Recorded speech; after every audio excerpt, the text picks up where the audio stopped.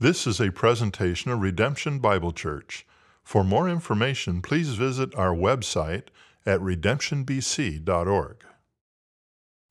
So you ever go through the drive-thru, like say you're going to Starbucks and you go through the drive-thru, and when you go to pick up your drink, they let you know that like the car in front of you bought your drink for you. And like that's pretty awesome, isn't it? Except it never fails that it's on the day that you ordered like a tall black coffee, right? $2.95, the most basic thing on the menu. But imagine if you ordered the quad shot venti latte. Okay, and the bacon Gouda breakfast sandwich, and you got a bottle of water to boot just to wash the breakfast sandwich down. And then you pull up and they say, just wanted to let you know the car in front of you offered to pay for your breakfast, right? $17.19, a second mortgage on their house they're taking out to pay for your breakfast. Right, to the point, you're not only feeling grateful, you're feeling a little guilty because they may have offered to buy your breakfast without actually knowing how much your breakfast was going to cost. But the thing is, you knew the cost. And that made you more appreciative, didn't it? Because the greater the cost, the greater the gift. And the greater the gift, the greater the gratitude for the gift. And that's what we see here in chapter 3 of Hosea as we continue in this season of Lent, this extended season of reflection and repentance, seeing into the heart of God through the story of the prophet Hosea in these opening 3 chapters, seeing the story of his love this morning, his love for his unfaithful wife, a story that shows us what his love cost. And remember, this is a story that serves as a metaphor for God's love for his unfaithful people that reveals the depth of their sin and thereby the depth of our sin and thereby revealing the extent of God's love. And this morning, we're going to see what that love cost him, helping us see the greater the cost, the greater the gift, and the greater the gift, the greater the gratitude for the gift. And so here in this morning's story in Hosea 3, we're going to see a command that God gives to Hosea to go and rescue his wife. And we're going to see Hosea's response. We're going to see his love lived out and what that love cost him. Third, we're going to see how this story conveys Israel's story. And then as we have each week, we're going to close with this message of hope, the good news of Hosea, seeing God's love for his people, seeing God's love for us. And so we start with God's command. The story, this is where the story of Hosea begins. It begins with a command God gave to God. So if you haven't already, let's pull out our Bibles, open them up to the Old Testament book of Hosea. It's going to be about that far the way through, roughly, right after the major prophets, right before the New Testament. Hosea, he writes in verse 1, he says, "And the Lord said to me, go again and love a woman who is loved by another man and is an adulteress." If you remember back to the first week, God initially told Hosea to go and take a wife of whoredom, to love a woman that he knew would never love him the way he loved her, to marry a woman that he knew would be unfaithful to him, knowing that she would break his heart by breaking their marriage covenant. But not just that, he asked him to do a second thing. He asked him to care for her children of whoredom, these children that she had with some other man that she brought home, choosing to love them and adopt them and to raise them as his own. And Hosea, he did exactly as God commanded. And after the birth of their first son, she did exactly as God had predicted, playing the whore and going after other lovers, as we saw last week. Whoever would give her whatever it was that she wanted, whatever she desired. And as hard as that had to be, I can't help but feel that what God was asking him to do now was even harder. Going and living out this love for his unfaithful wife. A woman who is loved by another man, or as the NET translates, showing love to your wife again, even though she loves another man. But God's not asking Hosea to do anything that he wasn't already doing, because he goes on to say in verse 1, that he is to love his unfaithful wife, even as the Lord loves the children of Israel, though they return to other gods and love cakes of raisins. Which clearly right there means God despises oatmeal raisin cookies, guys. They are not the healthier alternative by simply putting fruit in it, okay? So can we just agree as a church that we're just gonna stick with chocolate chip cookies? Or if you really want God to look at you and say, well done, good and faithful baker, white chocolate macadamia nut cookies. Can I get it? Ooh! I was more thinking, can I get an amen, not an ooh? The white chocolate part or the macadamia nut part? Really? It's just sugar. It's too much? I think we need to pause for a moment. This is going sideways fast. Should we get back to Hosea? I wish I had a white chocolate macadamia nut cookie right now. Here's the deal, though. We go back to Mount Sinai. God made a couple of things clear to his people. He made 10 things clear to his people, but the two at the top of the list, they were to have no other gods other than him or next to him. And they were to worship no other gods other than him or alongside him. It was to be God and God alone. But the people of the northern kingdom of Israel, they grew impatient with God. They were grateful for all he had done in making them into a people, into a nation. But they were like, there's only so much God's capable of. That's become clear. And so they began hearing things of this Canaanite god named Baal. They called him the god of fertility and prosperity. That sounds good, doesn't it? We should get some of that.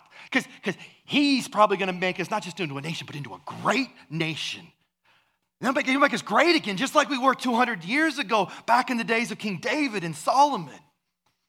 And so they added some of this worship. The men began having sex with cult prostitutes in the temple as part of their worship. And the women would bake raisin cakes, and they would offer them to Baal, a pagan practice that we see Isaiah and Jeremiah make brief mention of.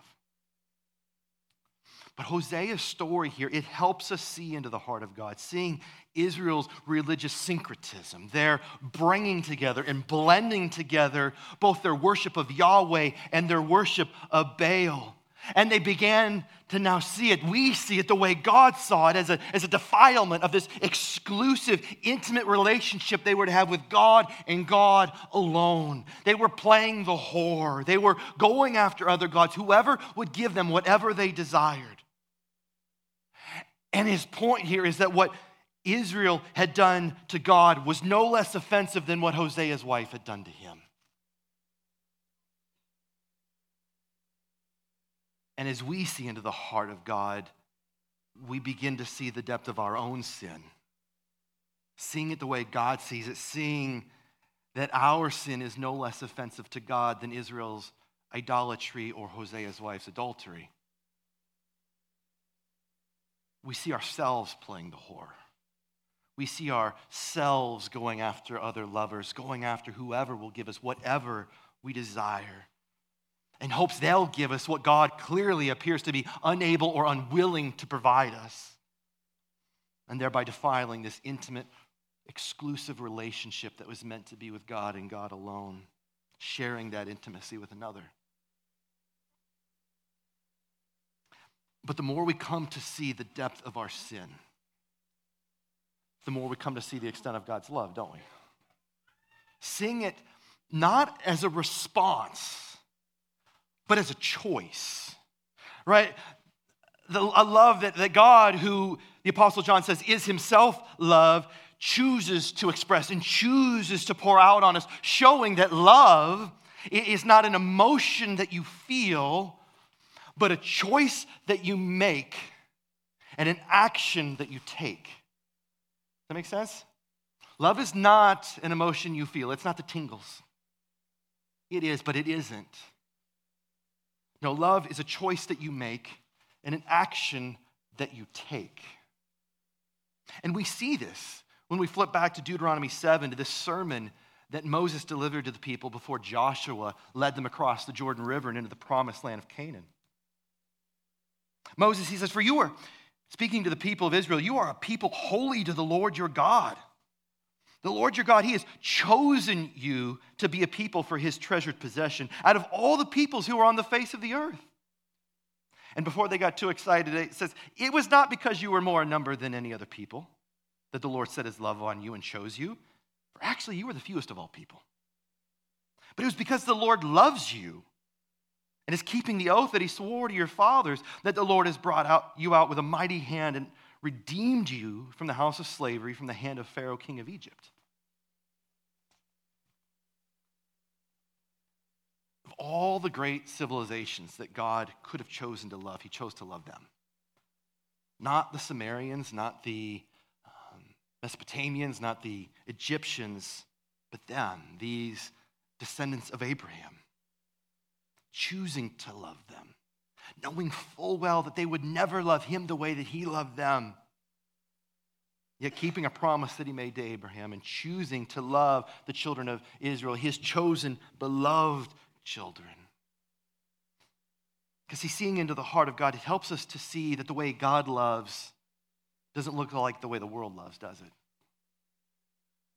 The way God loves doesn't look like the way the world loves. God's love, it's not like a Hollywood rom-com movie. It doesn't look like a Hallmark movie or a Hallmark card. Instead, it looks a bit more like this. Paul describes God's love this way. He says, God's love is patient and kind. God's love doesn't envy or boast. God's love isn't arrogant or rude. It doesn't insist on its own way. It isn't irritable or resentful. It doesn't rejoice at wrongdoing, but rejoices with truth. God's love bears all things and believes all things and hopes all things and endures all things, and God's love never ends. That is the love that God has chosen to pour out. That is also the love God has commanded us as recipients of his love to reflect to others, to all others, to one another, Jesus says, to our neighbor, Jesus says, and even to our enemy, Jesus says. Whether we think they are deserving or not, just as Hosea chose to love his unfaithful wife, just as God chose to love his unfaithful people.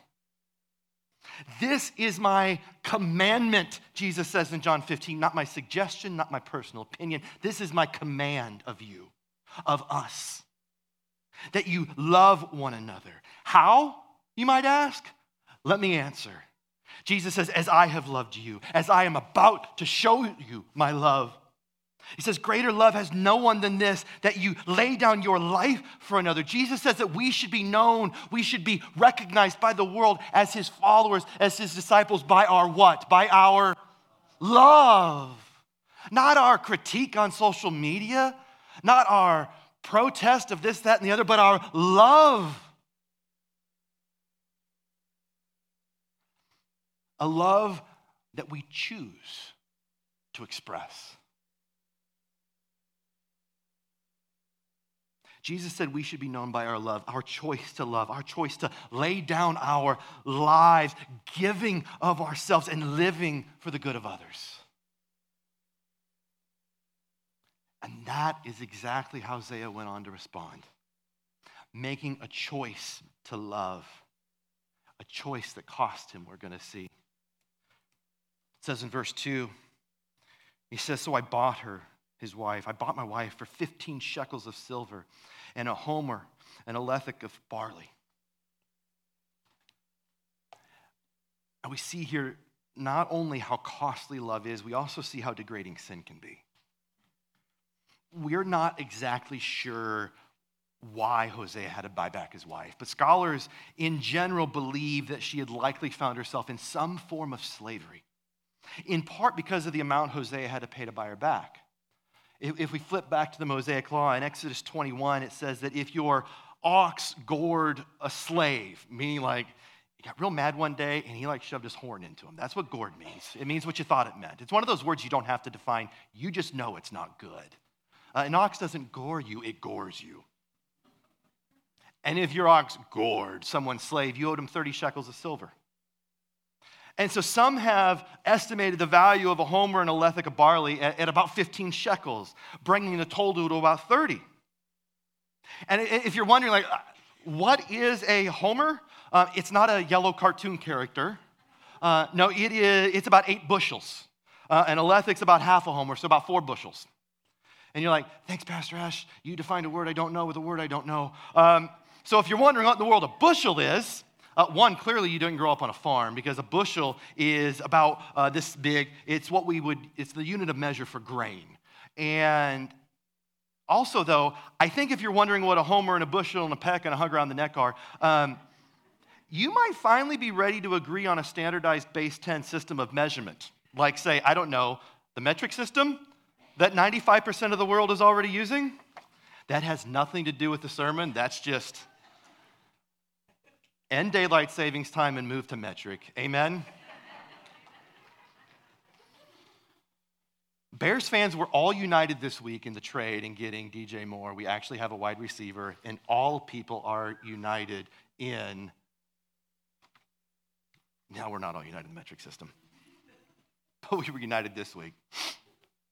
Last week's story, though, in chapter 2, we saw God cut off his wife's path, didn't we? He was raising up hedges and building walls. And what we saw last week is that at some point she reluctantly acknowledged, you know what?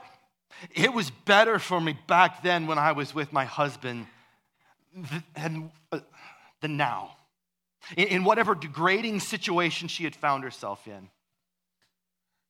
She may have been able to not afford this life of luxury that she was pursuing as she chased after other lovers. She may have found herself in debt, indebted or enslaved to her lender, possibly even sold into slavery by one of her ex-lovers. Others think that this life of whoredom she was living, it may have led to her becoming a religious cult prostitute as well, with her body being used and abused by other men in their supposed sexual worship of Baal. But whatever the cause, what we know from this is that Hosea's wife, this woman, this image bearer, she became the property of another. And the value of her life was reduced to nothing more than some silver coins and some grains of barley, and the way in which her body could be used to please a man. The story reveals how dangerous and degrading sin can be, not just our own, but the sin of others. But it also reveals how costly love is. It cost Hosea to go and love his wife again. We've already seen it, obviously, it cost him financially. But it cost him socially. Right? Most anyone else in this culture, they would have divorced her. They would have left her. They may have even had her stoned. But not Hosea. And so imagine what people must have thought about them. Imagine what people were saying about them. Imagine down the road as they're walking through the market, the looks that they got. Imagine the whispers behind their back, the gossip about them. It cost him. But it also cost him relationally. It cost him relationally because you don't just go back to the way things were, at least not right away. You don't just flip a switch and come back from this. No, the reconciliation, the restoration, it was going to take time. And that was the case for Hosea and his wife. We see this here in verse 3. And Hosea, he says to his wife, after he has bought her back, he says, "You must dwell as mine for many days. You shall not play the whore or belong to another man, and so will I also be to you." See, he freed his wife and paid her debt in a single instantaneous transaction, didn't he? But the relational reconciliation, the restoration of this marriage, it took time. It took time both for the forgiver and the forgiven. It took time for both of them. Time to rebuild this intimacy that had been defiled, the trust that had been lost. And so they lived together as husband and wife, but they had not yet come together sexually as husband and wife, at least not yet. And like he easily could have just forced himself on her, couldn't he? But he didn't. But on the other hand, his sexual abstinence, it wasn't punitive, as though he was disgusted by her, depriving her or withholding from her or humiliating her, as though this was some sort of passive-aggressive power play over her. No, this was an expression of his love for her. And I think we see it conveyed a bit better in the way the NET translates the end of this verse, saying, I also will wait for you. Got a little Mumford & Sons ring to it, doesn't it? I will wait. I will wait for you. Because she needed time. She needed time to not only break free from her sinful past, as he says here, but she needed time to heal from it. She needed time to heal from the shame, from the trauma, I'm sure from the physical aspects of what had happened to her. She needed time to heal from all of it. She needed time to forgive herself for what she had done to her husband.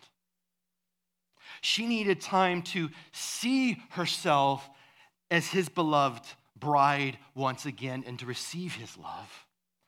And she needed time to love herself again as his beloved husband.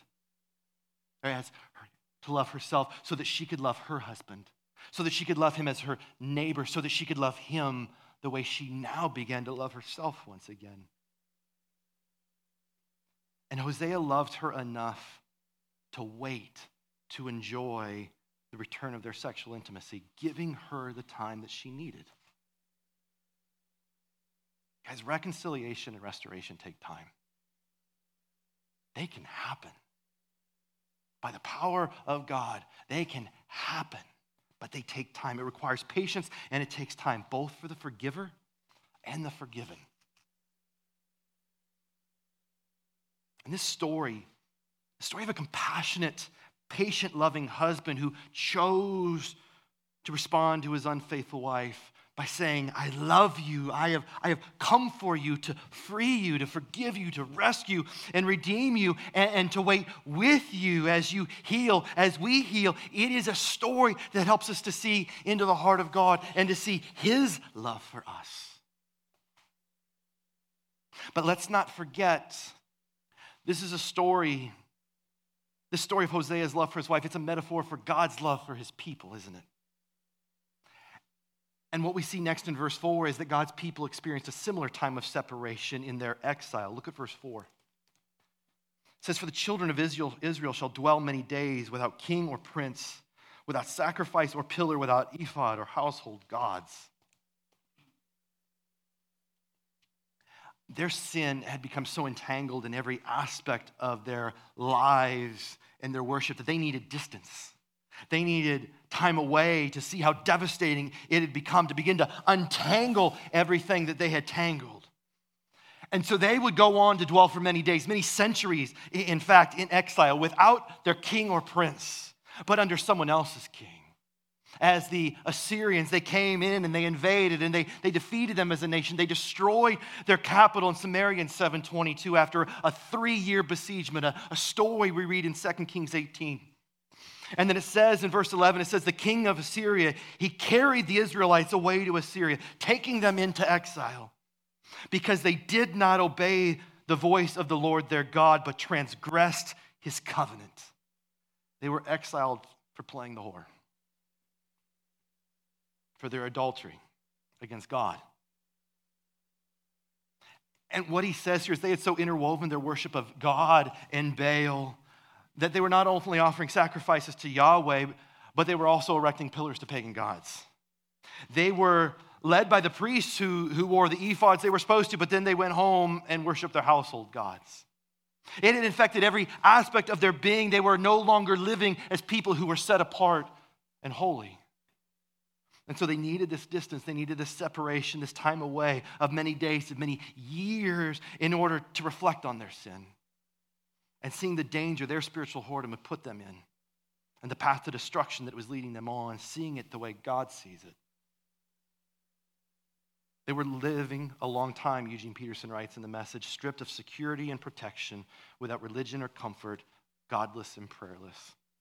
Once again, learning to rely on God in the wilderness of exile.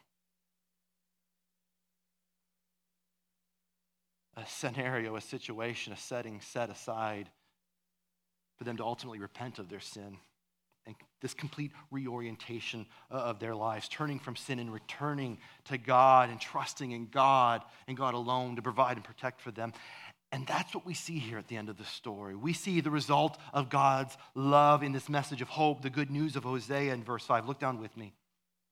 It says, and afterward, the children of Israel shall return and seek the Lord their God and David their king.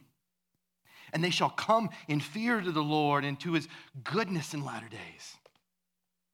But just as Hosea and his wife would one day return to the sexual intimacy that they had once enjoyed with one another, God's beloved people would one day return to him, seeking him, desiring him, worshiping, living in faithful obedience to him, and submitting to their rightful king, not the kings that they had appointed to reign over them, to reign over their fractured kingdom that led to their corruption. No, but the king appointed by God.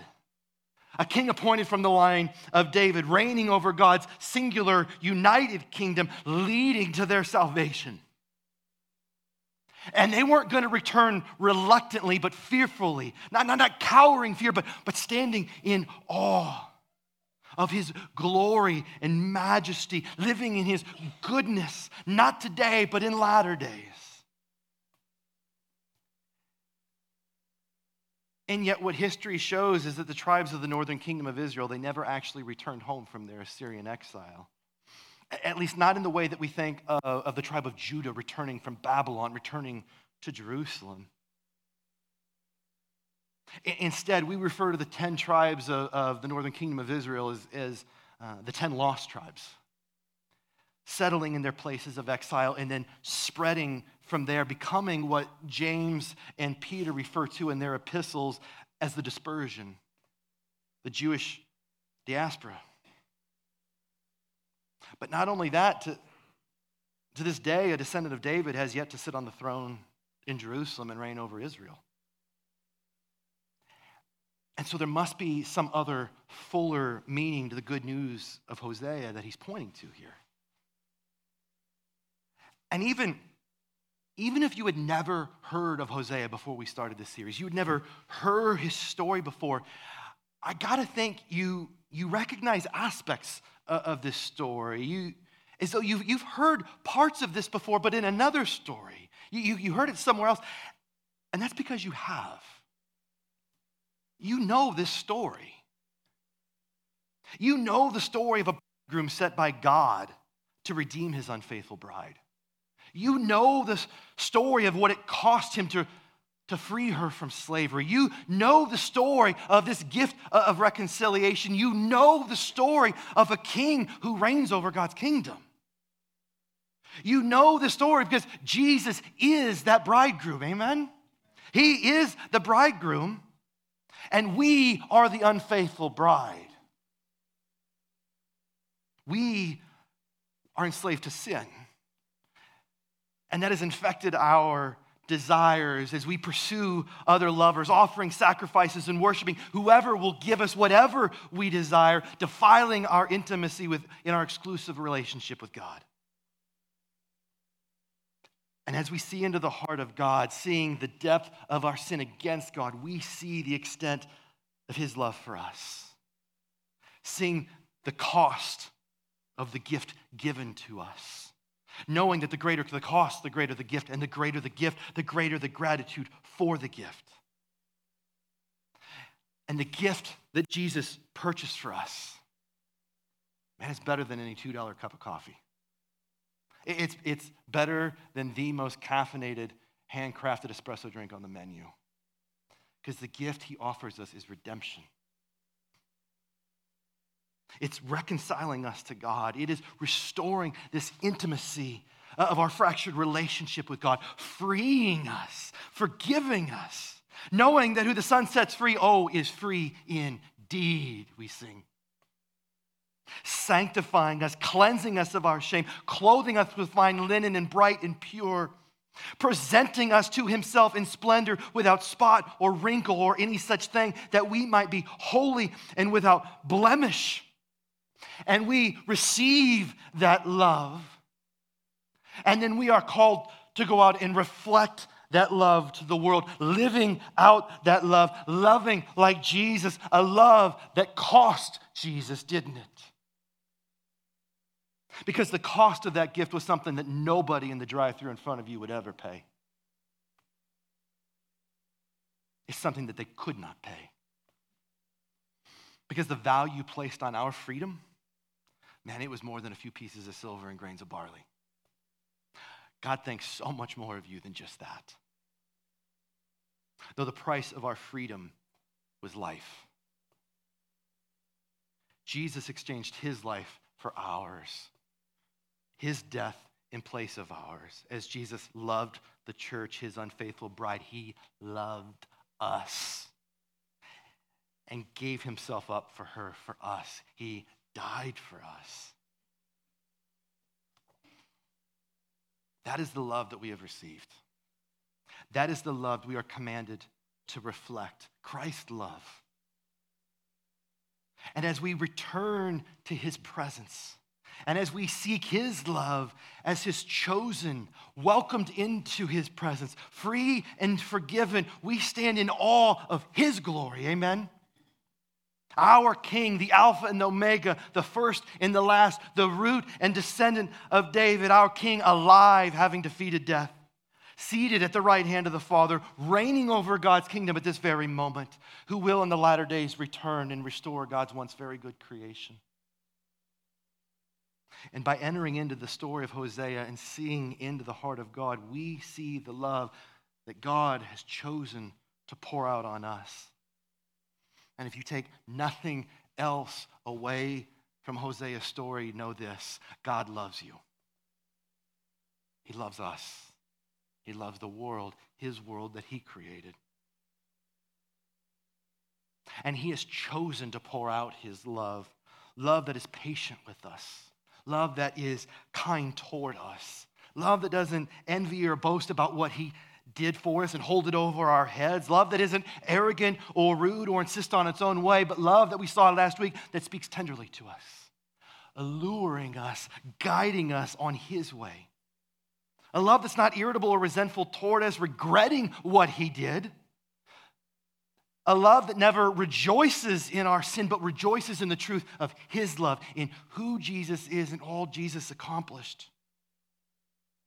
This love of God, who is himself love, love that he has chosen to pour out on you and on us, is a love that bears all things, bearing our sin.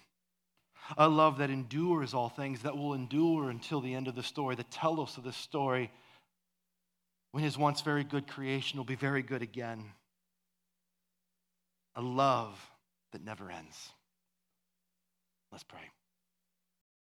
Thanks for listening. For more audio content and information about redemption, please visit our website at redemptionbc.org.